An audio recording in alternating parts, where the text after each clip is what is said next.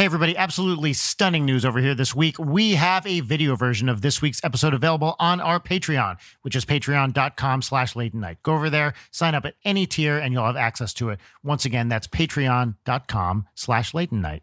Now, enjoy the show.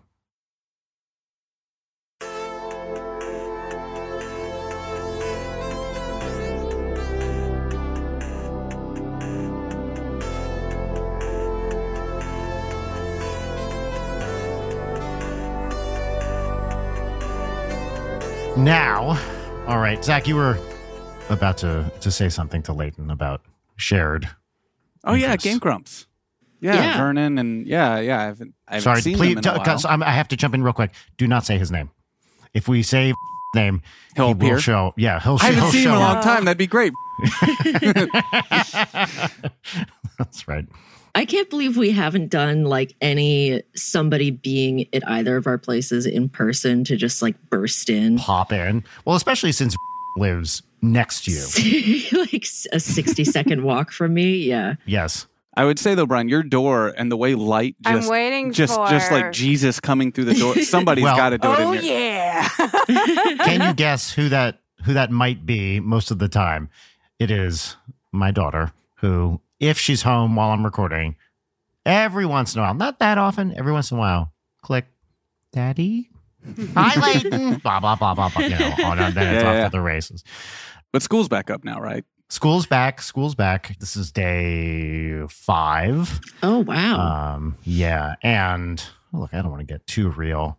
Is it going okay? Is it rough? I mean, immediate problems with another girl who was being okay. I try to have a very measured reaction to things. This girl was passing some unfriendly notes last year.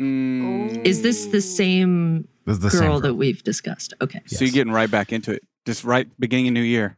We said New Year. It's been the summer. You know, they're in 4th grade now. Like, personalities change, life changes. People grow up. People grow down. There's all sorts of stuff that could reset. So let's hope for the best. Day 1, we pick Audrey up from school, and she's like, "Oh my God, kid." Let's think of a pseudonym for this kid. Leighton, what should I call this little girl? Stinker.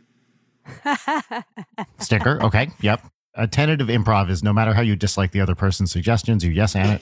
And so yes, Stinker. Great. I love it. So Stinker is already up to some stuff. Stinker's already up to some stuff.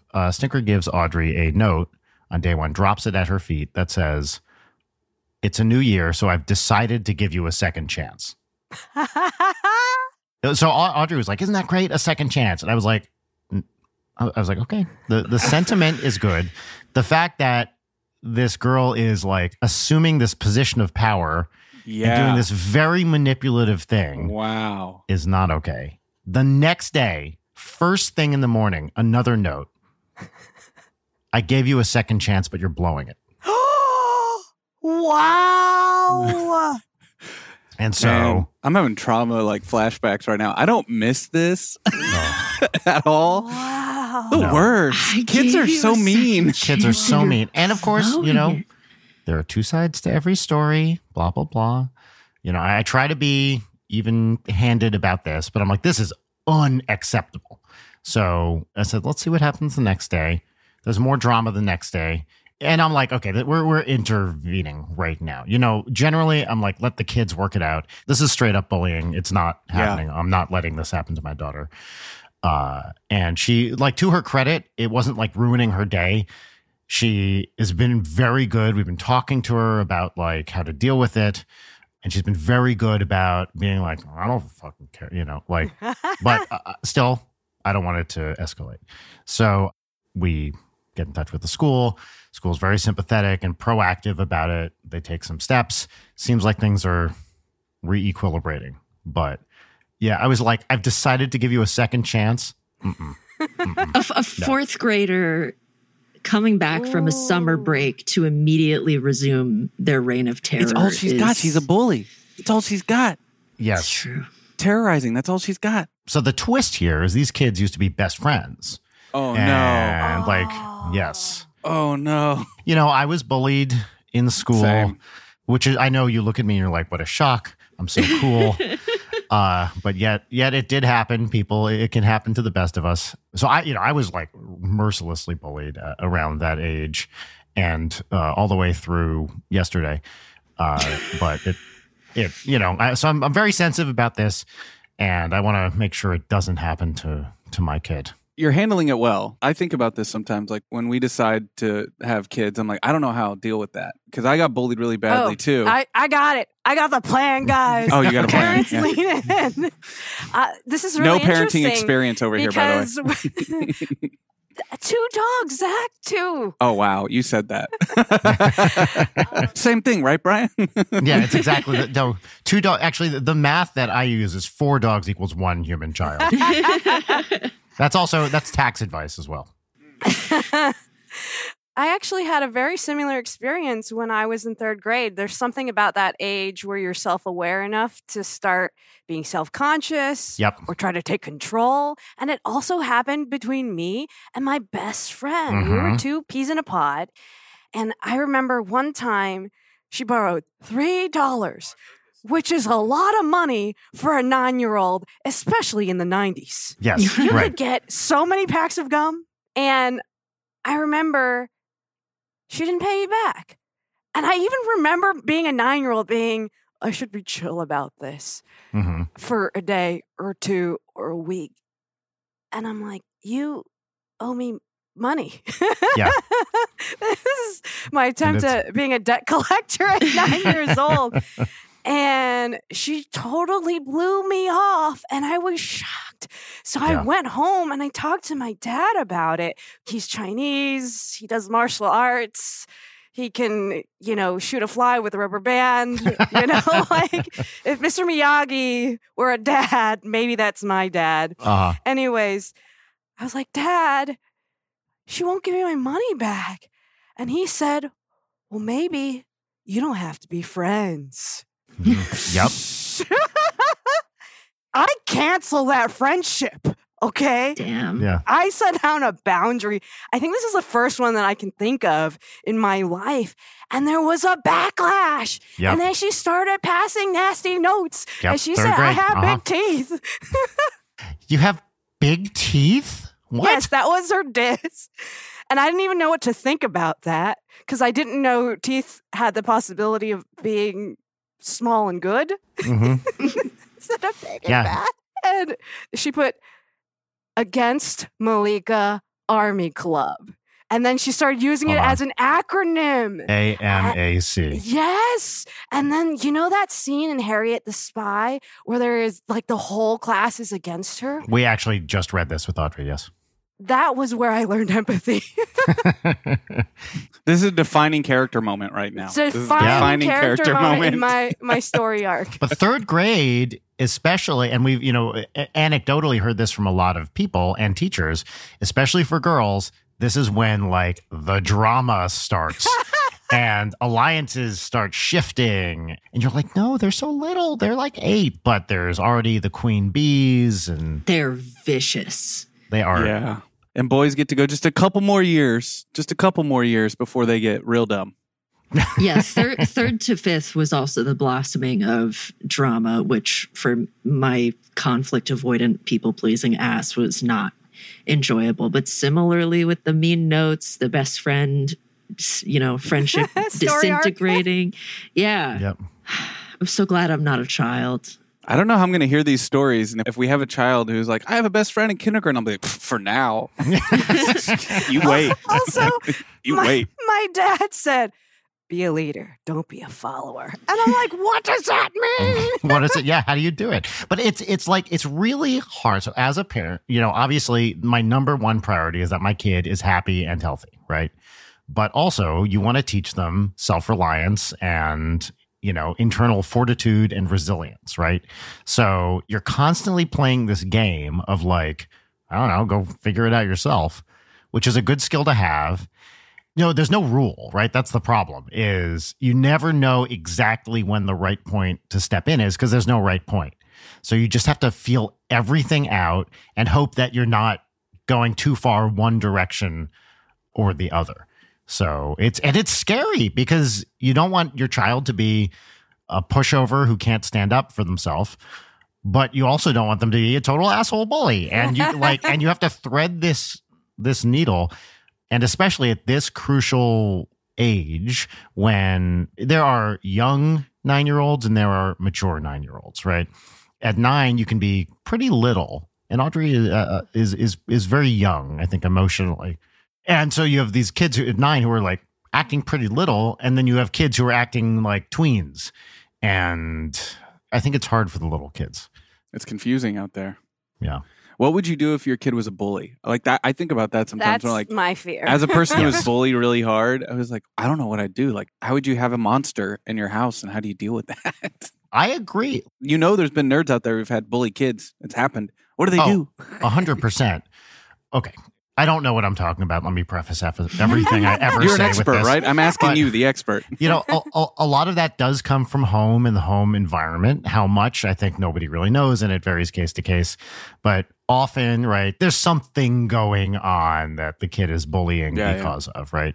But yeah, I like to think that if your home is a good environment, probably, not always, probably your kid is not going to be a bully. So my first concern, if Audrey was a bully, the reason I'm saying this is I'd be like, what is going on at home that I need to address, right? That is maybe troubling. Or what isn't going on at home that I need to address, like. Right.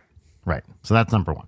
Number 2, I would be fucking mortified. If I found that my kid, she's the progeny of an alpha, and she has alpha tendencies. So that's going to happen at some point. Right. You know, alpha is going to ALF is a famous saying that we have said here. That's why we watch ALF all the time. So I would be mortified. If I found out that my kid was bullying other kids, I would be like, oh my, for exactly the reason you say, having been the target for so many years. Oh, I'd be so mad at myself too. Like not just at her, but at myself. And there are so many more ways that kids can bully each other now. Like Oh yeah. Smartphones did not become a thing that teenagers had until like 7th or 8th grade for me. And then high school, it was still, back when Instagram was like a cute little camera icon and not, the whole thing that it is now. But like, I can't imagine Snapchat in middle school. I'm 48 years old. I can't imagine social media in middle school. It's bad. Even like the early like Facebook drama that happened in high school for me was just, I don't like it. I don't like the idea of children having phones. It really upsets me. I was out in New York this weekend and had dinner with some old college friends of mine who have teenagers now. And Audrey's not quite old enough for this. So I had like vaguely heard of this, but they have phone and social media contracts that they make all their kids sign. Whoa. And it's like, here's what we expect of us and you in terms of your use of social media and phones. And this is what, if you break the contract, there are consequences. Yeah. I break the phone. Yeah. You know what? Honestly, that's not a bad, except you'd have to pay for another one. Yeah. But yeah, I was like, a contract. And these folks are like, they're really smart and great parents. One's a teacher, and is a high school teacher. She's my age, so she's been teaching for 20 something years, right? Like has seen social media use go from, this doesn't exist to that's how everybody socializes. So it's very interesting talking to these guys. Isn't it interesting living in Los Angeles when you reconnect with people you went to college with or high school, vice versa? If you didn't grow up in LA and then you go back and you talk to them and you're like, time moves differently. Mm-hmm. You're 48, but you're hanging out with us right now. And I'm almost your age, so I don't mean that in a, but that feeling of, I have people I went to high school with that are grandparents, and I'm not kidding. We spend all day kind of like chasing that youth out here, whether we're conscious of it or not. It's just like everywhere. Oh, no, totally. Yeah. I mean, most of the stuff I do, this being a primary example, is with people significantly younger than me. I mean, Leighton, you are basically half my age. Yeah.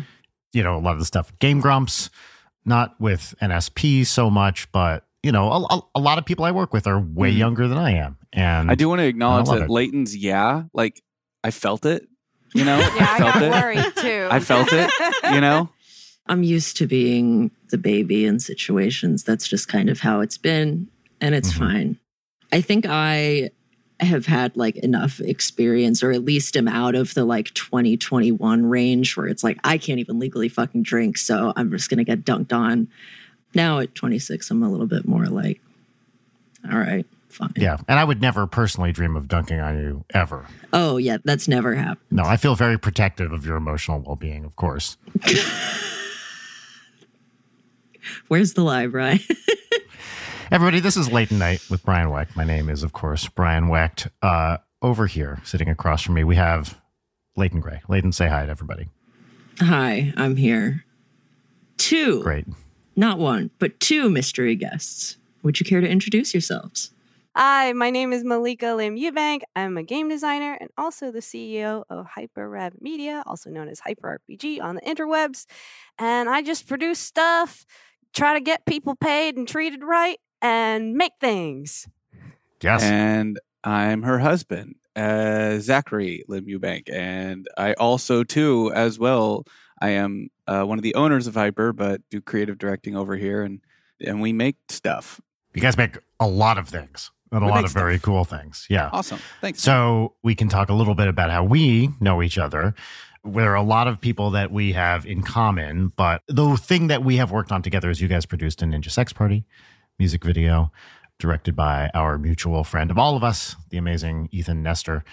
And since we have stayed in touch and seen each other at various things, including, at Creator Clash, you saw me and I straight up ignored you. Is that correct? You said that. Sure. Okay. If you want, if that's the story. No, it's unfair. You are so iconic with your outfit. You're a living mascot. You're a IRL emoji, whatever you want to call it. So I'm like, oh, Brian, hi. And I'm being all, I've got to cover up because of COVID. And there's so many, all the creators are flying in from everywhere. I'm super covered up. So where your mask makes you identifiable, my mask makes me just some rando. Right. And at those events, I think even as a public persona, you have to be a little guarded. Yes. Because uncomfortable situations happen. So I could see in your, like the wheels spinning in your head being like, I'll be nice because I'm a nice person, but I don't recognize that. Yes. If it makes you feel better, I have zero memory of this happening because there was a lot going on there. And this is no reflection on you personally at all. It's just like there was a lot going on. Yeah. Thank you. Thank you for understanding. There's also the feeling of like, I had this at Creator Clash a bunch, especially after a couple of years of COVID and, not being at conventions all the time, where it's like, I know you and I know that you're like, hey, good to see you, is covering up that you don't remember me. And that's fine. We don't have to do this fiction. It's all right. The problem, and I am definitely guilty of this, is when you've pulled that on somebody like 10 times and they're like, we know each other. Like we worked together. Oh, I always feel so guilty when it's like, oh my God, no. The thing that happens to me that makes me feel really bad is I've done a lot of jobs where I've been remote technician, where they've never seen my face, but I've spent hours live cutting or doing a job, and then I'll see them in public. I'm like, hey, what's up? We worked on that gig. Oh, shit. They don't have any idea who I am. They might have only heard your voice. Only heard my voice, or not even like only seen text from me in the chat room, and I'm just the person running the thing. And I feel like I know them. Because you've been staring at their face. I stared at them for many hours and they have no idea who I am. And I always feel real awkward and uncomfortable about that because I'm really bad with social stuff in general. So that doesn't help. I'm bad at faces, though. Zach makes fun of me all the time. See, your mask, like I said, it helped me. I was like, Ninja Brian. She has straight up lost me in public more than once. And she says it's because I just have average white guy face. But like, I just blend into the crowd and I'll be looking right at her and doing this. And she just... Can I be honest with you? And I'm not making this up. About 2 minutes ago, we were talking about recognizing. I was debating. I was like, should I tell Zach that he looks like an average white guy? And I didn't say it. No, and I didn't say it because I was like, I don't want to upset anybody. That's not true. I really do. But so I self-edited that. And it makes me so happy to hear you say that because I was like, okay, great. You wouldn't be the first. I do exist on the internet, so people tell me this all the time. And we've had other employees that even worked at this company that looked enough like me that people would confuse us. But really, it's just because we have that average white guy vibe of just, yeah, got one of those faces, you know? He also has one of those faces where, you know, some men, when they shave their facial hair, you're like, who is that? Yes. Yeah. I feel like it's the same way where if you meet somebody where when you meet them or the amount of time that you spend with them initially, they are wearing glasses or are not wearing glasses, that's permanently your imprint of them. And it will always feel off, even if it's been years and they're like either, you know, switched to contacts or whatever. And as somebody who intermittently wears glasses, mainly like I only need them if I'm driving at night or something, I especially get the seeing somebody from a distance and I totally know them and they're waving and I'm just not paying attention. At least I can be like, oh shit, I'm not wearing my glasses. But I have totally said that while wearing my glasses. Layton, I was going through old photos and I found some ones from, I don't know, 6 or 7 years ago. And maybe it's just because we talk so frequently now, but I have no actual memories of you looking like you did when we first met. You know, like the really short, like very light blonde hair. Yeah. Which was what you looked like then. There are pictures and you know, I cannot remember you looking like that, even though we were in the same physical space for countless hours. I actually think the first time that you met me, I had waist-length black hair, which is crazy to think about. At MagFest, you're talking about? No, that was my natural hair. In college, I went through blue hair, green hair, half blue, half black, then black. And that was the first time I met you. And then... Wait, in person or over video? In person, yeah. It was the first time that I came to the Grumps office. Okay. I definitely don't remember that. You had waist-length black hair? Yeah, I did. What? No, don't remember that. Yeah, I've looked like 7 different people in 7 years. It's you send me nuts. a picture of that? I can't even... Yeah, I can't, you know, it'll take me a bit, but I can do that. Well, whatever. At some point. Anyway, but I had a manic episode and chopped it all off by myself during a hurricane. So it was the worst my hair's ever looked. And the only way to salvage it was by doing a pixie cut. So that's what I did. I think the lesson here is we all need to kind of character create ourselves to be really iconic, like a Disney or a Nintendo character, and then everybody will recognize you. That's right. I want to talk about, you know, the stuff you guys do because you do so many different cool things.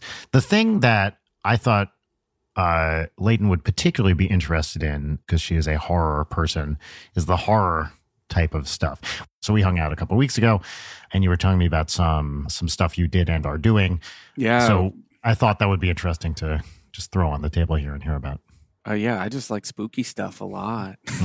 Yeah. Hell yeah. And I really want to make as much horror stuff as possible, but we kind of have cut our teeth in the live space, doing live content. So we think a lot about how do we translate horror to live? You know, and like, what is the experience of watching something live, say on Twitch, for hours versus watching a horror movie where you know you have the ability to edit and good sound design and really like set up a jump scare and really trying to get into what does it mean to do it live? You know, it's more of a tone, it's more of a feeling, it's more of a like deep, long, creepy buildup with a payoff, you know, and so we experiment with that a lot. It's like this podcast, except for the payoff. But we're almost at episode 200 now, so I like to think of if this anybody's as one experienced any form of catharsis in the past 3 years, where is that? I don't know. Please, in the comments below, let us know. But no, we're always experimenting with that. We've got one in pre-production right now with our buddy Ethan, our mutual friend Ethan. Mm-hmm. Love him. I don't want to say too much because it's a big secret. I figured. A lot of stuff we do, we also like to make it a surprise. That's one of the big things with live content is you'll get a better reaction if they don't know what's coming. And that means we'll do full productions where we haven't told anyone it's happening until they realize they're in it. And that's kind of what we've got cooking right now with Ethan is they won't know what's hit them until they're too deep in it. And then hopefully they'll be like, what the fuck is this? And they'll just keep watching. So that's the goal. And hopefully we can be nice and spooky and have some good commentary and all that good stuff. Can you talk about the previous one?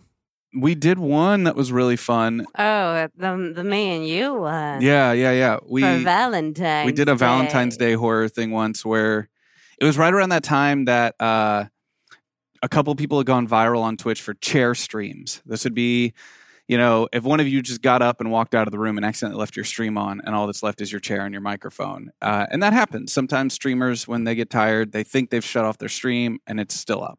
And what would happen usually in those situations, their community would react very positively and try to flood that streamer with embarrassing, positive vibes when they wake back up and realize what they've done. So they try to flood it with subscribers, donations, all that stuff. When they wake up, when they come back, they'll come back and see that there's thousands of people watching, waiting for them. But that in and of itself, we were like, that is part of what makes live content work. You never know when that person, he or she, is going to walk back in the room and see. So they wait, and they just wait, and they wait. They don't want to miss it. It's that anticipation. We're like, what if we could use that anticipation for horror, where it seems like it's a chair stream and then ends up being something else? So we had this idea that we spent a couple weeks working on, and it was going to... And it came to you in a dream. I remember I woke up and I was like, I have an idea. I was like, I got an idea. You want to do it? And it took us a while to get down because we had to do some plates as well. So I started off by readjusting where our camera was for a live stream so we could kind of start tricking the viewers that, oh, this is our normal setup. It just so happens to be set in this corner where you perfectly see all the doors and entryways to our house. Brian, you're there. You're there. It's you kind got of the like window, that. you got the door. Yeah. Now there's just going to be a face back there. That's right. That door could just open a little crack. Yeah. Time, right? So we started training the audience on certain sounds that you hear whenever we're streaming and stuff like that. And then we had to film some plates. So I had to really bolt down the camera and make sure it couldn't move at all for the course of a week. Because if it moved even a millimeter, I was like, well, that goes that whole plate. So because for live, it has to be as seamless as possible. So we wanted to be able to intermix the live version of us in front of the camera in the middle of the night with these plates that we had recorded. So it was a big experiment. We didn't tell anyone in our community. This, in hindsight, big mistake not to tell anyone we were doing this, because the audience didn't even get to the horror part. The social anxiety part was enough to freak them out that they got our stream shut down. After a long prep time 2.5 hours, right? Weeks of prep. We had costumes, we had makeup. I put the full Solera contact lenses in, demon possession. So the numbers are building. People are coming in being like, Zach and Malika, we're pros, and we somehow left our stream on. And we had this whole story built up where we're going to go out for Valentine's Day dinner. We cut to our end screen on Twitch. I had been playing Magic the Gathering, and then we made it while the end screen's up, you start hearing the sounds of Magic the Gathering underneath again, and then it just cuts back to me full screen, and you hear Magic underneath. I didn't know that I was still live because I had already put my phone away, and I had already set up in the stream that tonight was a no phones night. We're going out to dinner for Valentine's Day. No phones. We're not going to work. And leave. So we set up all these things in the story, and then stream's going great. People are freaking out. They're trying to get our attention. They're tipping. They're tweeting. You guys left your stream on. Your stream's still up.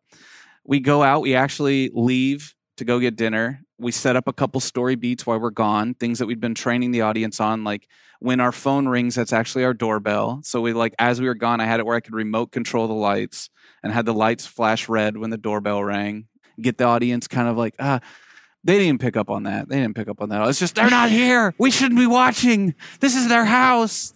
We're invading their privacy. So what we didn't anticipate properly, and we should have, we're smarter than this. We should have figured this out. When normal Twitch streamers do stuff like this, their audience is like, ha ha, you piece of shit. You left your stream on.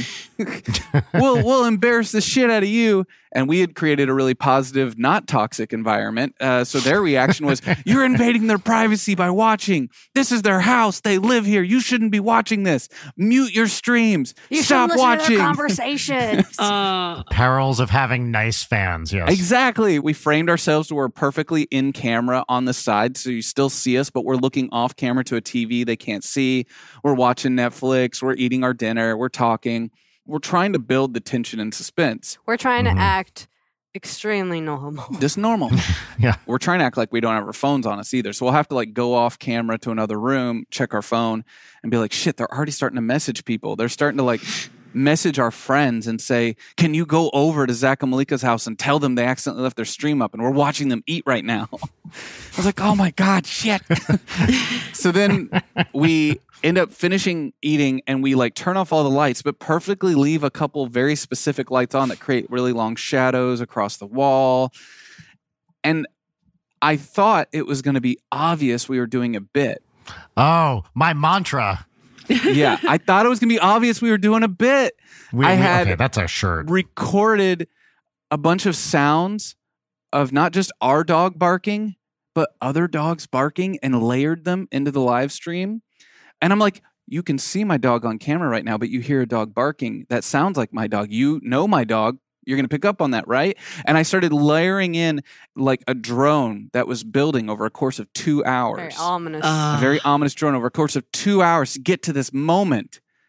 But they had told everyone to mute their streams out of respect to us. Nobody could hear it. The silent killer. Nobody could fucking hear it. And then all of a sudden our stream goes down. So we had gone upstairs. We had turned off all the lights and everything. And we were building. We're like, all right, we're going to let this build for another hour and a half before we have our big home invasion scary moment, you know? Mm-hmm. Oh my God. Didn't even get to it because 30 minutes after we turned off all the lights, they got our stream shut down. They like escalated to people who might have a direct connection to Twitch, and Twitch shut down our live stream. So we're like in a panic calling our partner up, and it's 11 p.m. at night, you know? So we're trying to get a hold of our partner up, and we're like, this is a bit. We are professionals. If our stream is up, it's because we fucking wanted it to be. You have to talk to us first. Put it back up. So we got them to release it, and then we go back live. But at that point, all of the viewers we had built up for this big, like, suspenseful reveal, they left.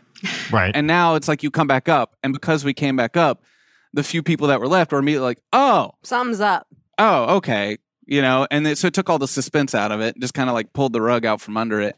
Had they just kept waiting, we knew it was going to freak people out a little bit. Home invasion is a pretty... It's like, that's a little intense. Yeah. We'll make it very clear that they just got wrapped into a horror experiment by the very first thing you see is like a demon with horns that are wrapped around and all this kind of stuff. So it's like clearly not real. And he teleports. And he teleports into the room. So we were like, that'll make it very clear. It'll still be spooky. It'll give people the... We still did it. We still finished it. We had to. But the main goal of it failed. But we learned a lot. And for us, I came out of it being like, the real horror is the parasocial relationship that the audience has with us. That they feel like they need to protect us so much that they got our company revenue stream shut down out of their parasocial relationship with us. And that, to me, I was like, I had nightmares about that, and I still do, about just like, we've gone too far. Right. Because they think it comes from a good place. It's a good place. We want to help. We love these guys. It's a good place. But they went so far as they were going into other people's streams who have worked with us. These aren't friends. These are just people we've worked with. They're going into their streams and saying, can you go to Zach and Malika's house? They left their stream on. And I'm like, whoa, fuck. So now I have to message all those people. I am so sorry. That is inappropriate. It shouldn't be happening. I am so sorry. We were getting text messages from, people we worked with. Are you okay? Yeah, are you guys okay? What's going on? And all I have to do is respond back in all caps. It's a bit. And they're like, oh, okay. You know? Yeah. But I still felt extremely embarrassed. Okay, so I'm curious.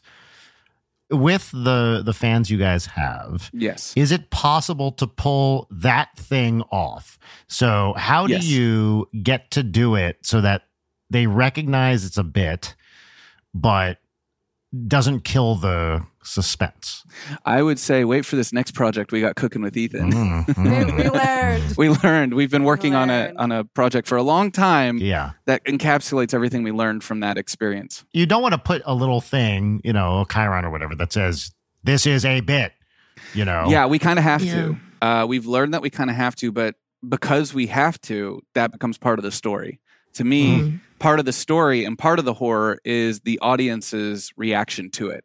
Yes. So part of what we're working on right now, it's just as much about how the horror becomes the audience's reaction to it. And then we wrap the chat room into that, and we kind of make them a part of it. Well, it's not a mystery that we're telling a story now. This is a form of entertainment. Maybe you don't know where it starts and ends exactly. Right. And that ultimately you're the star of the entertainment, and this is actually about you. And that's where we're hoping we can actually get some spooky vibes out of it. And from the you're putting the mirror on the chat. That shocked me. I don't know if I had nightmares about it, but I saw this comment over and over again when I talked to our community about it, which was we were trying to protect you so that just in case you say something you don't mean to on camera. And I was shocked because, like, what do you I'm secretly racist, or like what do you think I turn into when the cameras are off? Right. Boom. I'm a different person. Again, they're telling on themselves. I know. They're telling on themselves. They're like, I don't want people to hear what I say when I don't know they're listening. And I'm like, I don't give a shit. You can hear, I also just live such a like legal, straight edge, non-controversial, boring old lady life. Yeah, we talk about food and we watch food shows on Netflix. I brush my dog. Well, I think it's such an interesting thing too, because different communities would totally gleefully be looking for anything to run with. To stick it to them, 100%. Yeah. I mean, even our friend Lasercorn, this happened to him. Notorious asshole. Lasercorn. Yeah, right. But his community actually made his stream go viral overnight, and they were flooding him with tips and everything so they could see his embarrassed reaction when he woke up in the morning. He was like, oh my God, I left the stream on. So we were like, our community's similar enough to Lasercorns. They'll respond that way, right? No, they were even more parasocially, like they didn't understand the boundaries. So I feel like in that position, I would be worried that, or rather what I have watched actually happen is that when you pull off the bit, then people feel betrayed. Yes, we wanted that. That was part of what we wanted. For them to be a little angry and a little upset. We're often trying to put a commentary back on the viewer about the world we're a part of, because it's awkward and it's fucking weird. And we think about it a lot, and we've been live for so many years. I mean, this is our 10th year of live content. And the relationships and how they form. And we start exploring this more when we start working with Ethan, because he's at another level of how that audience interacts with him. Mm-hmm. Right. And he has to deal with stuff that we've never had to deal with. But we're often trying to put it back on the audience a little bit and be like, if you're mad right now, I want you to think about why. Really think about where you are. That's the hope. Us expecting audiences to ever take that away, I mean, that might be a little overambitious on our part. Or that's very trusting of you. Yeah. It's usually they're just like, fuck you, and then they're out. This is something I think about a lot. Is my particular style of comedy / existing in the world is pretty deadpan. Mm-hmm. And what that requires is for the people I'm talking to realize that, no, I'm not being an asshole. I think I'm being funny. And is that fair? Something I think about a lot too is, especially if you have an audience with a lot of neurodivergent people. Yes. Will this bit land? And it's not because that person is like dumb or whatever. No. Their brain just doesn't work like that. Yeah. And so I'm very curious with these kind of meta things and this very deadpan sort of thing, which is the way I do comedy, typically speaking. It's a good year for you in content. I feel like that's where things are really going right now. After COVID, I feel like that really took off. People were like, how do we deal with this? And we're like, I don't know. We give Nathan Fielder money and let him do whatever he wants, Yeah. Well, what's interesting too is, I am old enough to have seen the Gen X-y, Ben Stiller, Reality Bites, Janeane Garofalo, that kind of very like jaded, deadpan sort of comedy we're over here. That went away with like a lot of the Apatow kind of stuff, and then got very broad and improv-y and, big. Yeah. And I do think we're coming back more towards that deadpan thing. Where I see the difference between the 90s deadpan, and this is something that we've been thinking about a lot and how we approach it, is the like younger people are okay with deadpan, but extremely uncomfortable with anything that's like real. They'll call it cringe, they react a little negatively to things that, like, if you're truly enthusiastically loving something, there's like a weird reaction to it, like it's hard to have just simple likes. There's got to be something wrong with it. You're not allowed to just like something. You have to find what's wrong with it. It's a very negative approach to it. So you have the deadpan, but then it's kind of like you can't have that vulnerability within it. And I think that's really important, that you need that vulnerability within the deadpan humor. But you have to sort of, for want of a better word, fake that vulnerability to seem like a real person. Not fake is too strong a word. If you're totally invulnerable, if you're some like hype beast type person, like, that does not come across to me. I hate that type of persona. I do not want to see that person. But, you need to be vulnerable in order to connect with people, just as a human and as a creator who wants a fan base. And it's always that thing that's unclear of like, how much of myself am I willing to reveal? And for me also, as I have a wife and a kid, do I involve them in my creative life? Clearly you do. Clearly I do, but how much? We don't put Audrey on camera. We don't, do things without her consent. Rachel's a performer. I mean, I ask her before I put stuff up, but she's cool with it. Like she does this for a living. But it's the vulnerability thing I think about. I had to make a choice, right? When we started Ninja Sex Party, I had a whole academic career and was doing that for a while. But in the band, I was in a mask, right? You couldn't just look at it and be like, oh, that's what that guy looks like. And when I could see that it was turning to, oh, this is getting popular, I remember making a specific choice, which was like, I should really be putting my face and name out there because otherwise I feel like it's going to be missing an opportunity that I will regret. Not for this. I think for Ninja Sex Party, actually, for Ninja Sex Party specifically, the funniest thing would be to never know who that ninja is. Yeah. But for other things I might want to do, as an artist, and other opportunities, I'll want people to know, hey, that's me, and But I feel like that's coming from you're of a certain age, like myself, and we have that reaction to it. But I think a lot of young people want that anonymity, that it protects them a little bit. And they're kind of brought up being told to do that because the internet's such a scary place. And don't be your real self. Don't reveal your real self, because then you might not get a job later or whatever. They're kind of fed all this fear all the time. So we find a lot of our younger fans, they don't want you to know the real them, or they protect it a lot, which seems good. Which I think is times. fair. Yeah, it's good. But then you find this like weird intersection of like, but it's okay to be real too. It's okay to have real emotions and not say that that's cringe because somebody showed you that they genuinely like something. You don't have to dog on it. Yeah. I don't think people are really like that. I think that's just because I work on the internet, and that's how the internet works right now. Negative stuff rises to the top in algorithms and gets more engagement. Even from the people who disagree with it, just gets it more whatever. So it's hard. It's hard to be on the internet right now. We're all anti-internet here, of course. Indeed, yes. Throw your phones into the ocean. Yeah. It's our whole livelihood, but it's exhausting. Yeah. I think about the vulnerability thing a lot, right? Because the person who cares the least has all the power. And that is a really frustrating thing to witness. And then you have creators who are trying to be vulnerable, but that, automatically by being a face in a name, them being vulnerable opens it up for people who are not a face in a name. Like they have no true investment, whereas any attack on the person with the face in the name, that is like a direct hit. And I think that, in real life, vulnerability is like, it's moving towards reciprocity with the person that you're being vulnerable with of, I reveal something about myself, you reveal something about yourself, and we are connecting over that. With the internet, with this like imbalanced power relationship, I think there are forms of intimacy that you can have, but that's not real intimacy. And I think that anybody who's trying to sell you, like, we're best friends, like, no, that's a snake oil salesman. Like, it's also tricky. I spend so much time thinking about this stuff, and it's really depressing.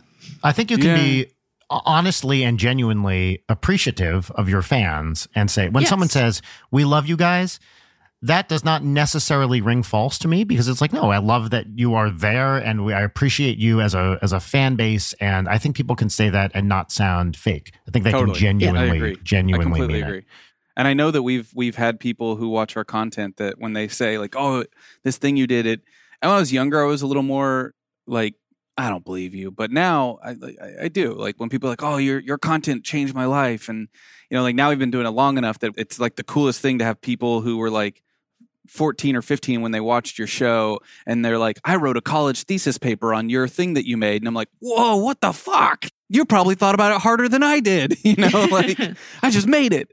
But it's a huge honor. So I really, I also believe they truly love it. And I'm not talking so much about our fans. It's more just like the internet when you show that. And I think this is the right format. Podcast is a perfect place for it. It is a current form of content where you're allowed to have these long form conversations. That's be right. yourself, be more real. It's like, but you get on Instagram, TikTok, Twitter, things like that, and you try to like grow your brand, and it's like, you show any like real, you're going to get slammed down, and they make it a game to like punch you down. I don't think I really realized this at the time, but I think one of the reasons I wanted to do a podcast, and specifically this kind of like long form podcast, is because I had nothing that I felt like, oh, that's kind of me out there. And I do not like existing in sound bites. You know, sure, I post on X, short things. But one of the real advantages of doing this show is, and this is probably, it comes from science training a bunch, is it's hard to make a good point in, 140 or whatever characters or a 30-second video. Everything interesting, you can blow it out and have a nice long conversation about it. And if I want to have any genuine version of myself out there, this is true for literally everybody, by the way. It can only exist in long form content, which is, I think, the fun thing about doing this show. We get to talk about it. It's not an interview so much as a conversation. Well, you would have to learn how to communicate differently if you didn't want those, you talk about the bits and whether or not people understand. Which I've never done. That you're I don't taking. do bits on the show. Yeah, right. Yeah, of course. Yeah. People won't get it unless you have this long form. You would have to completely change the way you communicate if you wanted to be more accepted, within a smaller short format. But that makes sense because everybody has this feeling we all contain multitudes, Right. And I think real human connection is seeing that, like I see that in you, you see that in me, that kind of thing. But my designer brain has too much fun trying to distill that down to those moments. As a game designer, I'm really minimalist, and everybody also at the in the office makes fun of me because I have these Malika-isms. Such as? Well, hold on. Let's ask Zach. Zach, what are her mannerisms? And then we'll go back to you for what are his mannerisms. Malika-isms are hard to... I used to have a note on my phone. I'm so mad that phone died and I lost it. Remember any of them? Can you give us one? No, they happen every day. It's like one of those things when it becomes so commonplace and it happens every single day. We at the studio are always just like, okay, yeah, okay, yeah. So it's hard to even remember because to her, it's just how Malika talks. I'm Asian. My dad brought me up a certain way. Be a leader. That kind of stuff. What really defines a Malika-ism is a strong statement without context. So, Malika, can you give us some examples of these? Well, sometimes, our clients ask us to explain content strategy in Twitch. And so a big one that Zach has used. Oh, it's a good one, but I usually put context before it. Is that Twitch and a format like this is a dialogue, not a monologue. Mm-hmm. So that's slide, idea, Yeah. But what makes that a Malika-ism is just slide number 1. It's a dialogue, not a monologue. And then you're like, cool, that sounds great. What are we talking about? But this is the tactic. And she's like, you leaned in. I got you now. And and it works. But well, last week I was pretty proud of this one, which was we were talking to a client that's an advertiser from the advertising world, and I said, eyeballs can be bought, trust cannot. These are Malika-isms. Wow, these are good slogans. I like these slogans. Yeah. I think they could be T-shirts. Malika, is there a similar thing with Zach? Does he have Zach-isms? I mean, he has expletives. Yeah, expletives are more. Yeah, that's grunts and. Do you two have a good cop, bad cop thing with clients?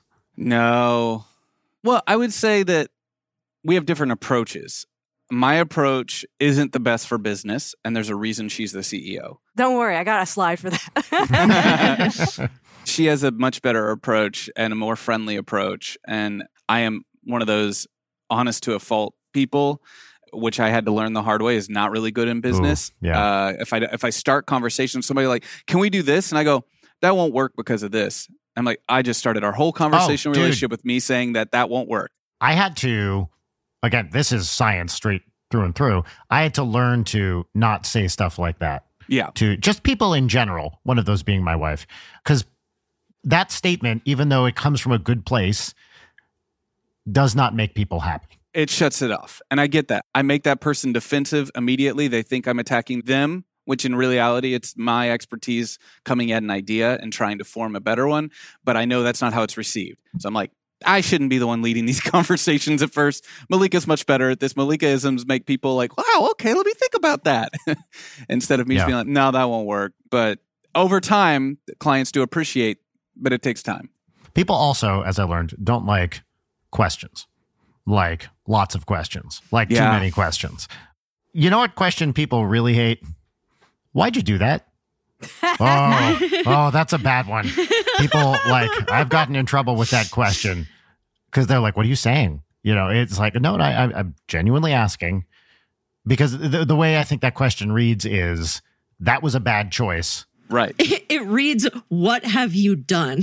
Yes. Right. Well, no matter your intention, and this is something I've struggled with a lot. And when I first started out doing business stuff, I had like a guy helping mentor me, and he was great. Shout out Mitch Gittleman up in Seattle of Hairbrained Schemes. He was a great manager. He has a very similar approach to me, but people like him. And I was like, how do you do it?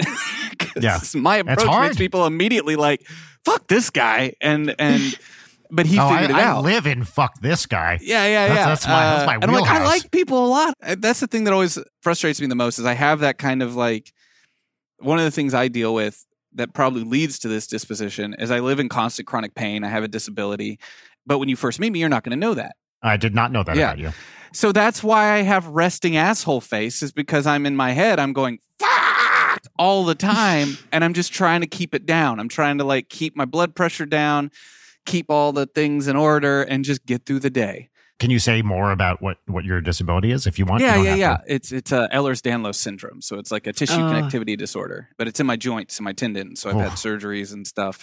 But basically just causes every joint in my body to constantly dislocate, fall out of place. Oh my God. Tear things, all that kind of stuff. Pinch nerves, all that kind of stuff. Yeah. Oh, so it's just a constant chronic pain kind of thing, which is not so much like a knife in your side kind of pain. It's more of it's always fucking there. Low to high grade thing that's just always. Yeah. It's a chronic thing. It's always there. My stress levels dictate how much of it I feel. If I have my stress under control, I can keep the pain levels under control. But if I let myself get like too stressed out about another thing, all of a sudden the pain spirals because I'm not keeping it in check. Right. So to keep it in check, there's kind of a constant battle of keep it together, which causes a lot of resting dick face. I understand that when I meet people, their reaction to it is, what am I doing to make him react to me this way? And I get that. It was a wise choice to enter the low stress world of live streaming. Yes. Then, yes. This is the sad part of this. I excel in stress because of my condition. The good thing that comes out of my condition is you can't really put me in a situation that's worse than my day-to-day living. So I find that I do really well in high-stress situations. Because you know how to, like, get out of it. I know how to get out of it. I can lose it for a minute. And Malika's probably internally thinking, shit, dude, you freak out all the time. But it doesn't go to bed with me. It doesn't stick with me. It doesn't stay with me. I can leave it. So something can make me really upset in a moment, but I'm done with it. I'm not going to hold it. It's not going to stay with me. It's move on. Has this been a lifelong thing, like since you were a kid? It got the worst when I hit puberty, really. That's when it like took off. As a kid, it was just like, oh, look how flexible he is. He's super double jointed and everything and blah, blah, blah. And then once puberty hit, my body like expanded out. It's kind of like the tendons were like rubber bands and they just kept rubber banding out. And I didn't help with the way I lived my life. Like, my dad was very like, you have to be in sports. If you're going to be in this family, you have to do a sport. It creates good discipline. And I was like, every time I throw a ball, my arm pops out of socket and then hurts really bad when it goes back in. Keep throwing the ball. I thought everyone hurt that bad. I thought that was normal. And I was just being a baby about it. And that I had to get over that. And other people could throw the ball. What's my problem? And then eventually we found a geneticist and a surgeon who were helping me. And they were like, don't do that. Yeah. Stop sports. And they were like, you should be in a wheelchair. You should be like limiting your mobility completely. But no, it does shape my interactions with others. I try to let people know through the way we take care of people at our company and the way we're always like fighting for people. But what we've learned is the reality is most people only think about how things affect them in that moment. And they go on with their lives. And it was ignorant of me to think that people would be recognizing the things we're doing if you're not telling them. They don't. Yes. Especially when you own a business, no one sees what you go through except for the people that are closest to you in that situation. All the when we're working with actors and stuff like that, they only know how it's going to affect them right in that moment and how they feel right in that moment. So we've had over time to try to make that experience as good as possible. Yeah, we're still fighting for people on the back end. We're still fighting really hard to get them proper pay and get everything set up, and just make that a never-ending drive. But they're never going to know that. And I wish they could, because I also can't give them what they need in the short term, which is me being like, hey, good to see you. Oh, so great. Like, oh, you killed it out there. In my head, I'm like, ah. But wait, it was interesting. Our last kind of production, we as a team actually outlined personal goals with the client. and one of our producers, you've met him. He's such a wonderful person. Shout out to Matt Acevedo. Yeah. Matt. Another client producer described him as a golden retriever, but a human, like that's super sweet guy. Yeah, super sweet. So I said, your goal is to make them feel welcome. Yeah. And he's so valuable on our team because I know what I give out. I actually do care that they have a good experience. Yeah. I just am bad at showing it. Sure. So it's like we need someone on the team who immediately makes people feel like, oh, they really care about me and that they can feel. And then my goal was to build trust. I felt like as the CEO, I could speak to that level with the authority and everything. And then Zach, because he has so much experience, that he was going to be the kind of table leg we lean on when we I'm a wobbly table leg. The wobbly leg. We present our strategy, but Zach has so much experience and so many success stories with all his work in live streaming that you can't make that up. That's just a fact in our history. So, hopefully the three of us together with combined power, we can make and create an environment where our clients feel welcome, trust us, and respect our knowledge and what we bring to the table. When you own a business, you get to a certain point in the way you talk and the way you handle things where you get annoyed with yourself when you hear yourself because you're like, oh, we're starting to sound like one of those fucking TED Talks, I was already there. I know. I was raised by a fortune cookie, I do want to move on to segments pretty soon, but I'm curious if there's any other projects or past, future, whatever you have that you want to tell us about. Yeah, we've got a couple NDA things we can't talk about that are coming. Can you talk about those, please? About. Yeah. Which I hate about our industry too, because everybody wants to be working with influencers and people have a following, and then it's like, don't talk about it. Right. Well, okay. All right, fine. And sometimes it's don't talk about it. And oh, by the way, we worked on it for 6 months and now it's not happening. Yeah. Oh, right. God, 100%. Yeah. Yeah, I think the highest profile job I've ever done was something I worked 9 months on that went really great. And then it got canceled because of corporate bureaucracy. And now I can't say it. So you work in the game industry. I do, yeah. Yeah. That sounds about right for the game industry. Yeah. Rip. We have some old news, could be new news again. We have ongoing projects that we've worked on for a long time. I host a travel show. It's called Travels with Malika. It got a telly this year. And I think the last episode was fantastic. So if you're ever curious about LA or if you love LA, I made an episode about LA. You can find it on my social media.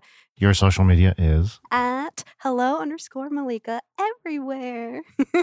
Nice. Great. Malika for those of you. Yes. But Zach created Kolok with 2 L's in the middle. And it's a palindrome, Kollok. Yeah. It's pronounced Kolok. If you want to talk nerd shit, I could go on all day about. No, I'm sorry. We have a strict no nerd shit policy on this podcast. How many things sorry. we tried. And I was being really negative about audiences earlier. That show has made me fall in love with audiences again. Like in the terms of we set out to do an experiment to see how we could get audiences to interact with something. And it worked. And it's been like our case study that we keep showing to clients who try to act like, oh, kids won't watch this stuff anymore. They just want TikTok or whatever. And I'm like, our primary audience on this horror show, live horror show, is ages 14 to 21 women, and it's 3 hours long an episode live. And their retention rate is over 2 hours. So amazing. They're in it. And they do fan art, they cosplay the characters, and they're doing stories and all that stuff. And you're like, it's possible. And it's just, of course they are. Like, young women are also dark and weird, and they're not being serviced in the entertainment industry right now. Because people talk down to youth. Yeah. It's like, oh, Wednesday comes out and it's a big hit. And it's like, no shit. They have nothing else. It's like, have you talked to a young woman in the past 5 years? They're dark as shit, man. They're dealing with all this stuff before the boys that they're surrounded with all day are, and they're having these mature thoughts. So we found emo girls weren't being serviced with a lot of modern content. So we were like, oh, can we get them in? And that has made me rethink our relationship with audiences a lot, because we found ultimately whatever faults were on us, we just have to give them the right things to do. And as creators, it's our job to figure out, okay, well, what are they looking for? What will engage them? And how can we make them feel like this is a show for them? And they got a lot of the really heavy themes. I mean, ultimately, each season of the show has dealt with different aspects of bigger things. And it's like, if we wrap them in some of their favorite creators who are Minecraft players, now we've got young kids thinking about the perils of capitalism and representing capitalism through and global warming and shit like that. Like, we're doing like really dark themes where like characters sign off pounds of flesh through contracts and things like that to represent student loans, like a symbolic representation of signing away your future for capitalist society. And it's great. They get it. And then they get to talk about it and write thesis papers later about it. And it makes us feel like, oh, we did it, dude. I mean, we have a postcard, a magnet to our fridge. It came from a fan that said, "Thank you for being a part of my high school experience." And they just graduated high school, and it was so heartwarming. So great. Yeah. That makes it worth it for sure. When you have an audience that not only tunes in, but then they're like asking the right questions, about what does it mean, and they're engaged. We did a season that had a whole storyline about, generational trauma. And they're like, wow, like, what does this mean? What does that mean? And I relate to that. And you're like, oh, this is awesome. Yeah. Kids aren't dumb. You just got to feed them the right stuff, This is also, by the way, why I really hate it when creators, like someone will be like, oh my God, I loved your first album. And people are like, that album sucks. Like, like, no. Like, you can think that, of course, internally. Don't yuck their yum. Yeah, exactly. And they're complimenting you. They're saying that they like your thing. I hate it. I'm at fault for this too. My brain works that way. So I am one of those people that says that stuff. Because I'm like, I hate something I've done the minute I've done it, and I want to move on to the next thing. Yeah. So it's hard for me when people are like, that show you guys did back in 2015. And I'm like, I know. I get it. We've come so far. You just have to be careful not to say it to someone publicly. Face, all you could say is like, oh my God, thank you. That means so much. Yeah. I'm going to go back to this recording to listen to everything you said about who's in power in those situations. Cause like it got my brain immediately like moving really fast because of, it's like a new perspective on it. Like how the person revealing the vulnerability have no power compared to the person who gets to just be, the commenter or, the anonymous person on the internet, like has all the power in that situation. I've never thought of it like that before.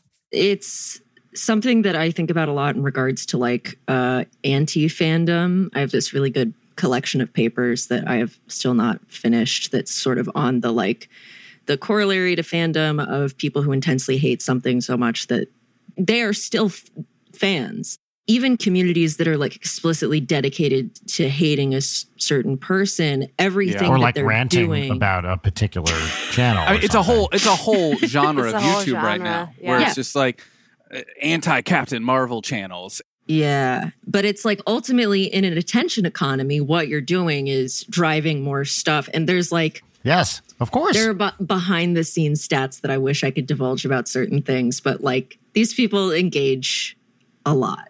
It's like some of your most hardcore fans might be the ones who hate you, which I think is really interesting. That's my goal.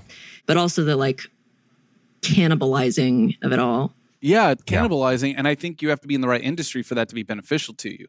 If you make a film, how that movie performs is beneficial to you. So if people are hate watching it, great. If you're a live streamer and people are coming into your stream and they're harassing you or they're hate watching, or like you're now effectively destroying the only thing that works. You're destroying the community, and that community starts to rip apart, and that's your revenue. And then it's just like, it can be so detrimental. And I find a lot of streamers walking on eggshells because of that, because they're worried about getting discovered or exposed. Not in a bad way, just like, oh, if this one toxic fandom finds me, I'm done. Yeah. They'll just wreck me. Well, when you start consistently seeing how mercurial and how quickly people switch from idolizing to destroying, it's like...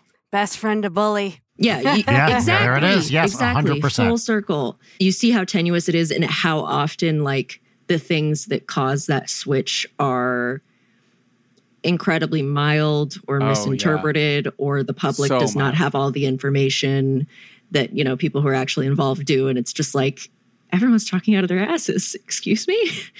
If you like papers and you want to nerd out about this, I was in a graduate research program where we were doing, it was called Leveraging Fan Engagement.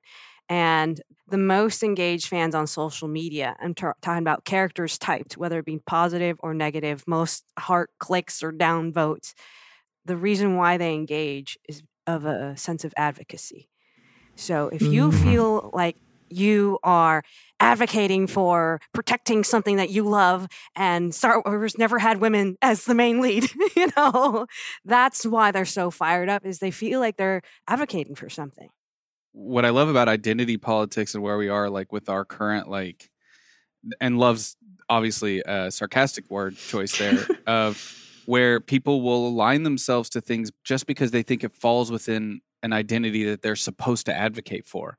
Right. And it's so easy to play it. And they get played constantly, where, you'll see those lists where it'll be like games that are safe for conservatives to play.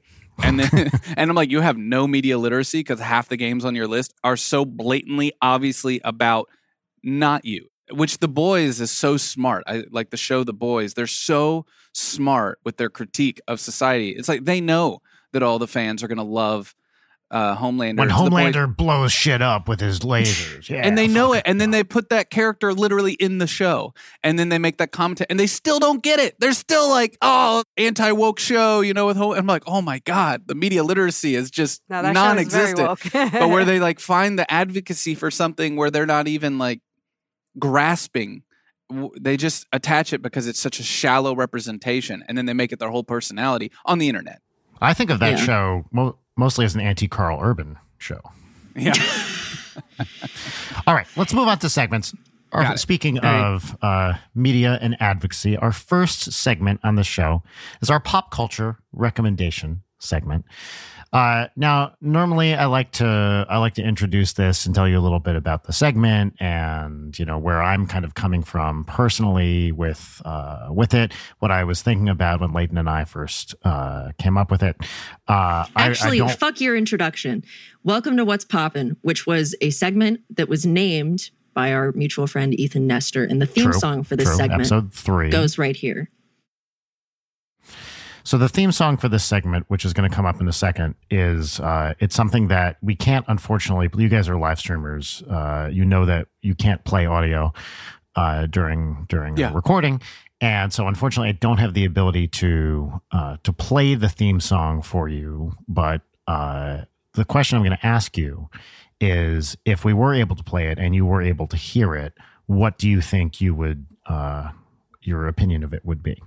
Of the theme song that I haven't heard. In that world where you did hear it, what would you think of it? In the world I did hear it. Do you want me to lie or do you want me to be honest here? All I'm ever looking for are like honest reactions. So if you were to hear a Brian Wecht original theme song, what would you have thought about it? That I would have heard it. Okay, great. Malika, opinions? It's called What's Poppin', so probably I thought it was very cute and charming. Great, it was. Probably. Awesome. Probably. And that theme song, I don't think anyone said this yet, that theme song goes here. What's poppin'? What's poppin'? Great. Now, because I value women's voices, Leighton, you go first. Leighton, what's poppin'?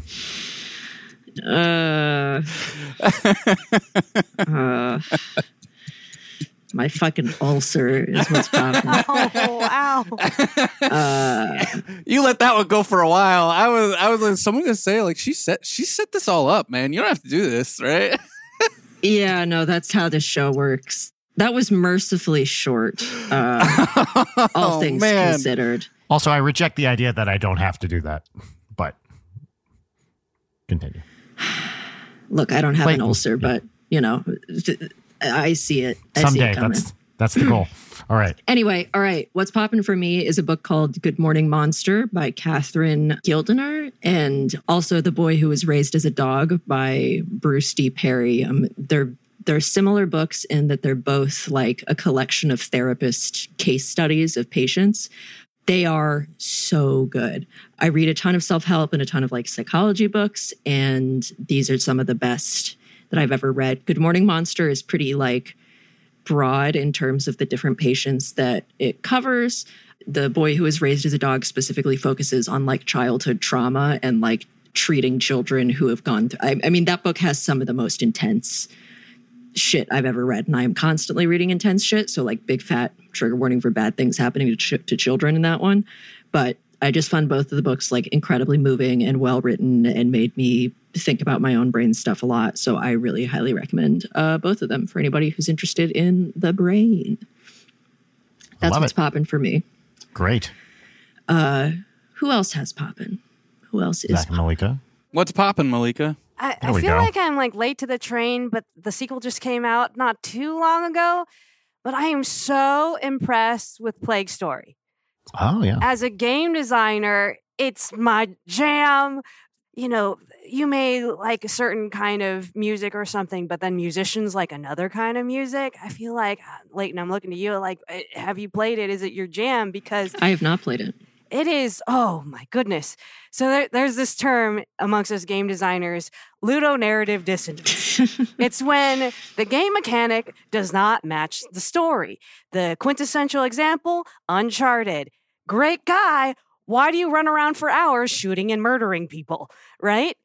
Plague Story uses the game mechanics to make you feel the fear of, you know, protecting your little brother, of being hunted, of running away, of hiding. It is so effective. And it's not a straight up horror game because I can't take too much like Resident Evil PT level stuff. And it was so, I do have to take breaks when I play the game because it is intense, but it is effective and so well designed. If you want to see like the perfect marriage between narrative and game design, I cannot recommend it more. Wonderful. I love it. Zach, what's poppin'? What's poppin' for me? I would say right now the Shonen Jump app. I know this has been out for a long time. I don't know what this is. Yeah. So my, good buddy Matt Acevedo, we talk about manga a lot, and I really love dark, creepy, weird manga. And he'll be like, "Oh, did you read this yet?" And I'm like, "No, Volume 8 just came out." And I was reading everything on Comixology, and I thought he was illegally reading everything online because back in my day, if you were going to read something on the internet as it was coming out in Japan, you were reading fan-made conversions of those translations on free websites. They still exist. I just assumed that's how he was doing. I was like, I'm not going to do that. Now that I make a living, I want to pay for stuff, so I wait for the trades to come out when they're translating everything. And he's like, "No, dude, just do the Shonen Jump app." I'm like, "What are you talking about?" It's an app where it's like you sign up for a monthly rate, and it's only like $2.50 or something. And as they're coming out in Japan, they're getting translated, and the weeklies are like on there. And so I've been catching up over the last month. I've just been catching up on all the books that I thought I was going to have to wait 3 more months for the next trade to come out. So that's awesome.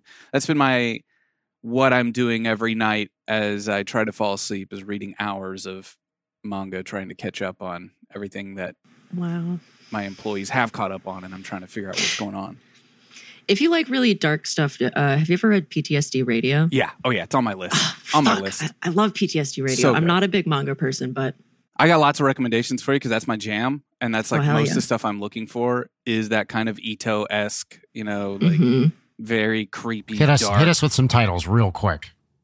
Well, anything Ito. Like if you want anything in that PTSD realm, which PTSD is so interesting because it's not Ito-esque in a way, but it's still just like gets under your skin. And Yeah, it definitely follows this is all a creepy build up to a really fucked up face, which I don't know who writes and draws PTSD Radio, but they're very good at doing a fucked up face. Yeah, I love it. Yeah, I love those page turns where you're just like, I'm going to stare at this for a while and just let it sink in. I really, really like not horror, not fucked up. A little fucked up, but not horror. Die Dark. It's the same creator that did Doho Hedoro, which they made into a Netflix show. And if I was trying to encapsulate what kind of stories I want to tell, I'm like, oh, this woman's in my brain. This is amazing. This is exactly what I want. It's just fucking absurd. It's just so absurd. It's what I love about manga and what I miss about absurdist content in the United States, where we often over-explain everything. We care way more about plot than tone and feeling. And manga's so good at just being like, that kid right there, he's 14 years old. He travels through space. His bones will make you immortal if you eat them, so everyone's hunting them. And he has a skeleton that rides on his back and they're best friends. Deal with it. Go with it. Fine. Write a whole story around it. You don't need any more explanation than that. You don't need to know where he comes from, all this other shit. Just like, that's the premise. Fucking have fun with it. But it's so twisted, the artwork. They travel around and a dog that shrinks but then gets big, and it's their spaceship. And this dog has an umbilical cord of itself that communicates with them inside the ship. And everything has that like gross, like you're living inside bones and corpses kind of thing. But then it's got that like, I'm a 14-year-old boy and I'm traveling through outer space. But everyone's trying to kill me. My best friend is Death, who is a giant, big-breasted woman with spikes all over her body. And she murders for fun. Yeah, it's amazing. It's amazing. I just love it so much. And they do a great job of knowing what certain things people want from shonen, where they're like, everyone's got to do a cooking issue with shonen manga. So fine, we'll do it about how to make like corpse ground, like meat from spacers that you murder and all this kind of stuff, and maggots and everything, and they make an actual menu out of it. It's great. I love it. So that's a good one, but it's very absurdist. It's not a straight up horror. I like Orochi a lot. That's another one I really like that's kind of in that PTSD. Junji Ito, and The Dissolving Classroom is one I really enjoy too. Those are both like in that kind of realm that I think about all the time. Brad? Sick. Brian, what's poppin'? What's poppin' for me is a TV show that I started to watch a few years back and was not into. And then I had some friends say, no. Like, give it a few eps because it's actually really good. It's Star Trek Lower Decks, which is the animated, well, one of the animated, but I guess there's first couple, yeah. Yeah, there was Prodigy, which I think they just got canceled. And then there was an old animated one. I like Star Trek. I'm not like a super mega fan, but I do like Star Trek a lot. Next Generation was always my favorite. And so Lower Decks is an animated, it's a comedy. It's a straight up comedy that takes place kind of just after Next Generation. And there's like 4 seasons now, right? I think they just put out the 4th, like maybe even the last week. And it's got great voice actors. It's got Tawny Newsome, who's always very funny. Jack Quaid, speaking of the boys. Eugene Cordero, a bunch of other cool people. Some guests from other Star Trek universes show up. I think it's really fun. It's a little too jokey at first, but after like episode 3 or so, I was like, all right, I'm in. I did that thing that I say you shouldn't do, but I did anyway, where I watched episode 1 of season 1. I was like, nah. But any good show, you generally have to give it some time to bake. And now I'm really into it. So I'm partway through season 2 and really enjoying it. So yeah, Star Trek Lower Decks. It's on Paramount Plus with a million other Star Trek things of varying quality. But this one I like. Awesome. Great. Brian, should we do like 1 peach each, no lemons? Let's do 1 peach each, no lemons. No lemons. Oh, well, can we do quick? No, let's do lemons. Let's do quick. We got to do quick lemons. In honor of our guests, we'll do hyper lemons, where we go quickly through our lemons. So, Jarek, play the theme song twice as fast for peaches and lemons, please. Wow, that was a really fast theme song. Amazing. Yes, so we're each going to start with a lemon, which is the thing that is a minor bummer, annoyance, or just something to bitch about. So I'll do my hyper lemon. Great. It's hot out, and I'm very lucky to have a wall AC unit, except the other night I was playing Fallout 4 and I heard a dripping noise, and I thought that it was in Fallout, but when I got up, my entire dresser over here was covered in water because my AC was leaking. Oh no. And so I was, for a couple of days, I turned it off and like Layton. Boiling in here. Well, I took it apart and I cleaned it and it was disgusting. And it's still disgusting, but now it's not dripping water anymore, fingers crossed. So great. Cool. Turned into a peach, but not having AC and also discovering that all my shit was covered in AC water. Not great. Zach and or Malika. I'll start. My hyper lemon is Malika teaching me what HRV is in my health tracker apps, and that mine is really, really, really low. What is it? 19. No, what does it mean? What's an HRV? It's like your heart rate variable or something like that. How long it takes for your heart rate to recover and the variable between it. And apparently the higher it is, the more generally healthy you are. And like, I need more things to fucking worry about and be like stressed out about my own mortality. And she's all like, oh yeah, I saw on the app, because we have one of those beds that tracks your like HRV and all that kind of stuff. And she's like, I saw on the app, yours is really low, and low is bad. Mine's really great. She's like, mine's 96. Yours is 19. I'm like, great, cool. How do I get that better? And she's like, I don't know. I think just because of your condition, it's always going to be bad. Maybe you've got a disease. I don't know. And then she just goes on with her fucking life. And I'm like, great. Now I'm just going to sit here and think about this shit. Doesn't affect her all day long. You would think, as her husband, it affects her, but no, she just drops that information. Oh, yours is really low. Mine's great. Bye. And it's like telling a 5-year-old about climate change. Yeah. Yeah. You just drop that information. You're like, well, fuck you. Bye. So I'm like looking up all this stuff online and everything's not helpful because it's just like, well, it varies person to person. But then I see anyone at my level, they're like, oh, you're probably dying. Yeah. Thanks, wife. Nice. This is that wife thing. You'll know if you're married. Where I'm like, maybe I'll finally do a sleep study this year. Oh, yeah. I did a sleep study the other day. I watched a lot of women sleep. It was very enlightening.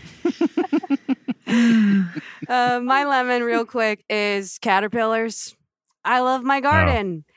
So do the caterpillars. In one day, like 24 hours, boom, lost my mint plant. Oh, Very no. upset about it. Mint is starting to grow back because I cut those guys in half.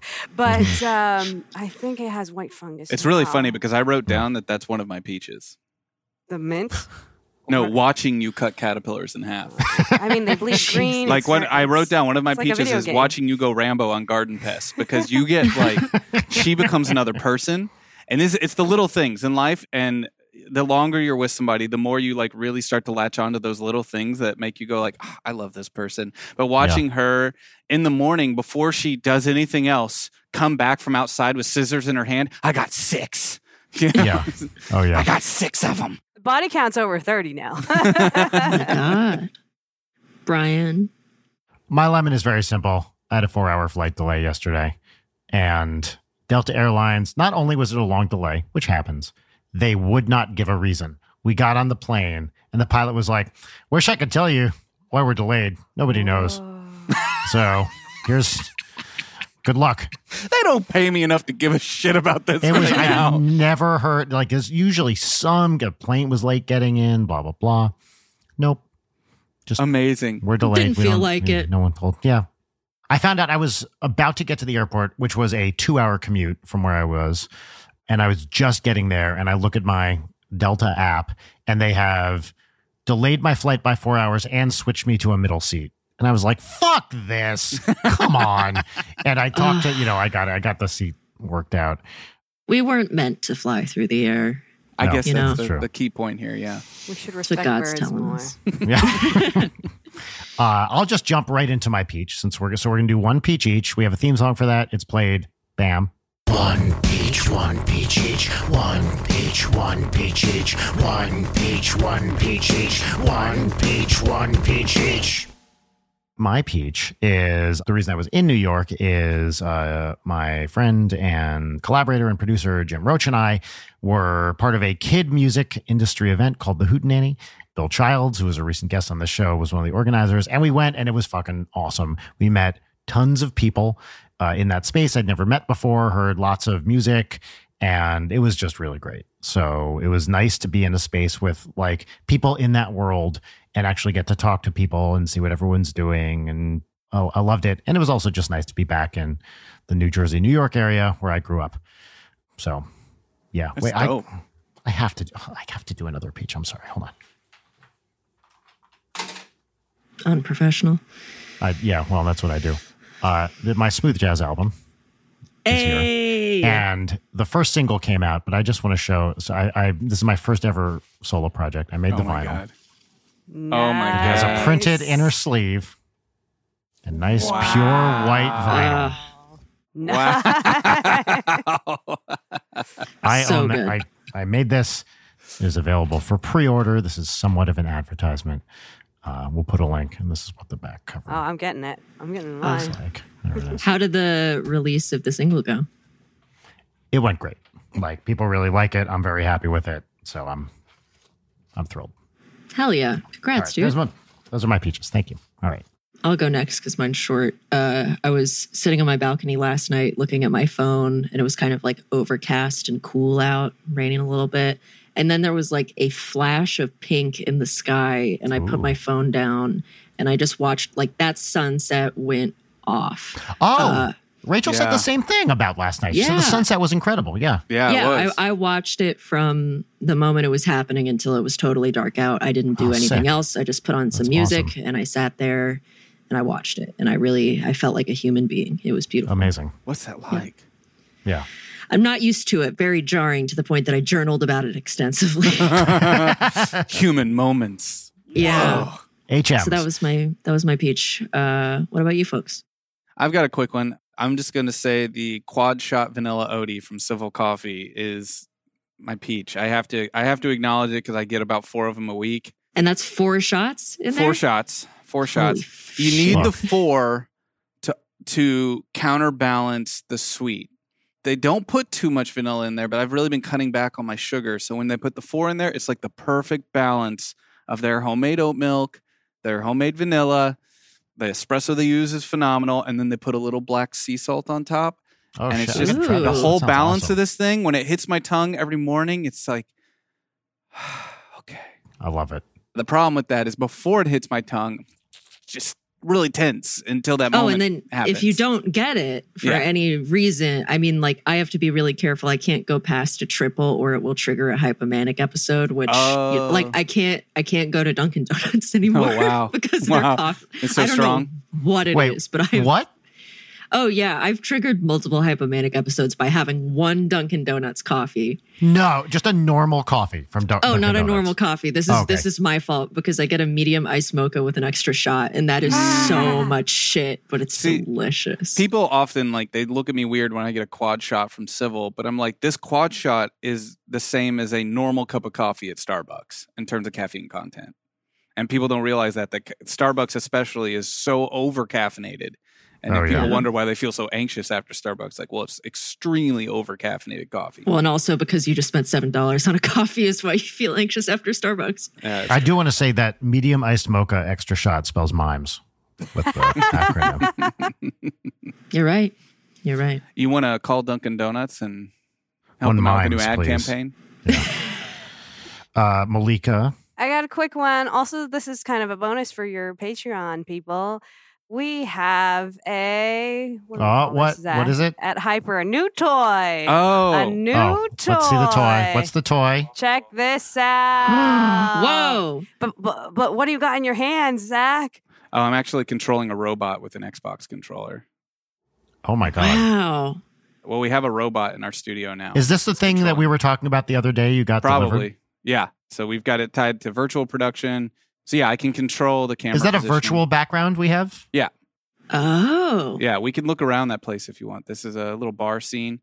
So that's the camera looking around, but we can also move with Unreal controls. We could actually be like, well, let's take We this can camera. have this on a little position. iPad remote control. Yeah, I could actually move the Unreal environment around a little. This is if we wanted dope. to. I 100% thought that was a real I did too. set. I just thought behind that you was guys. like a section of your studio or something. Oh, no. Oh my God. This is a whole Wow. Unreal bar. Yeah, so we've been going through training for a couple weeks now because this robot is extensive. So God, that's so cool. That is cool. I still have to come by and see the space. the studio, sometime. yeah. I'll give you a full tour here. We've got the ceiling. The actual ceiling. Yeah, with Okay, lights, That's and definitely. Oh, look at that then ceiling. We've got the wall, Yep. Nice I've wall. the heard. floor, A chair, Wow, look at that. chairs, table, avocado roll. Yeah. another floor, some C-stands. Yeah, there you go. You've seen the whole studio now. It's like you were here. Incredible. Wow. Ta-da. Oh wait, so hold on. The image we're looking at is currently what's on the LED wall. Is that what we're Yes. seeing? Okay, got it. Yes.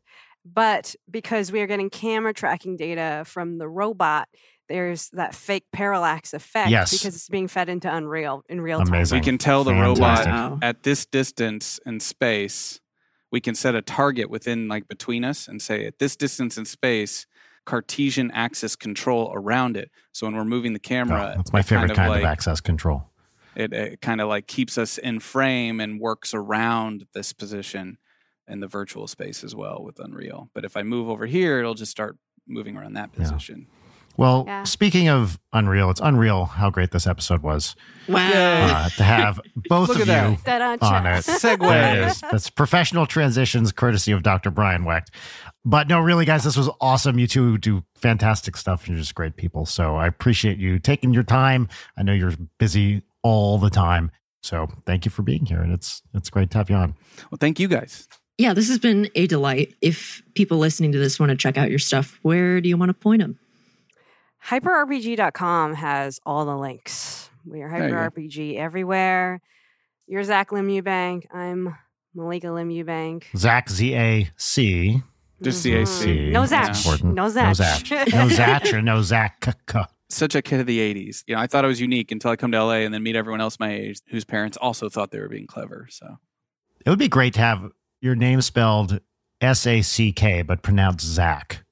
Right? As a kid who was already bullied in high school, I disagree. That maybe wouldn't have been as great. Yeah. Okay. Even just being ZAC would still get called Sack. So you don't want to lean in on that. Yeah. All right. Well, folks at fair home, enough. Thank you so much for listening to another Zach episode and Malika, of Late Night. Thank you very much for being here. Thank you. Thank you. Don't name your child Sack. And don't do it. Well, I don't know. Maybe. Look, if you're listening to this and you're like in 4th grade, don't bully. Just be cool. Just be cool. If you're listening to this in 4th grade, congratulations on having an extremely developed attention span. Well, and inattentive parents. Yes. Yeah. Congrats to you.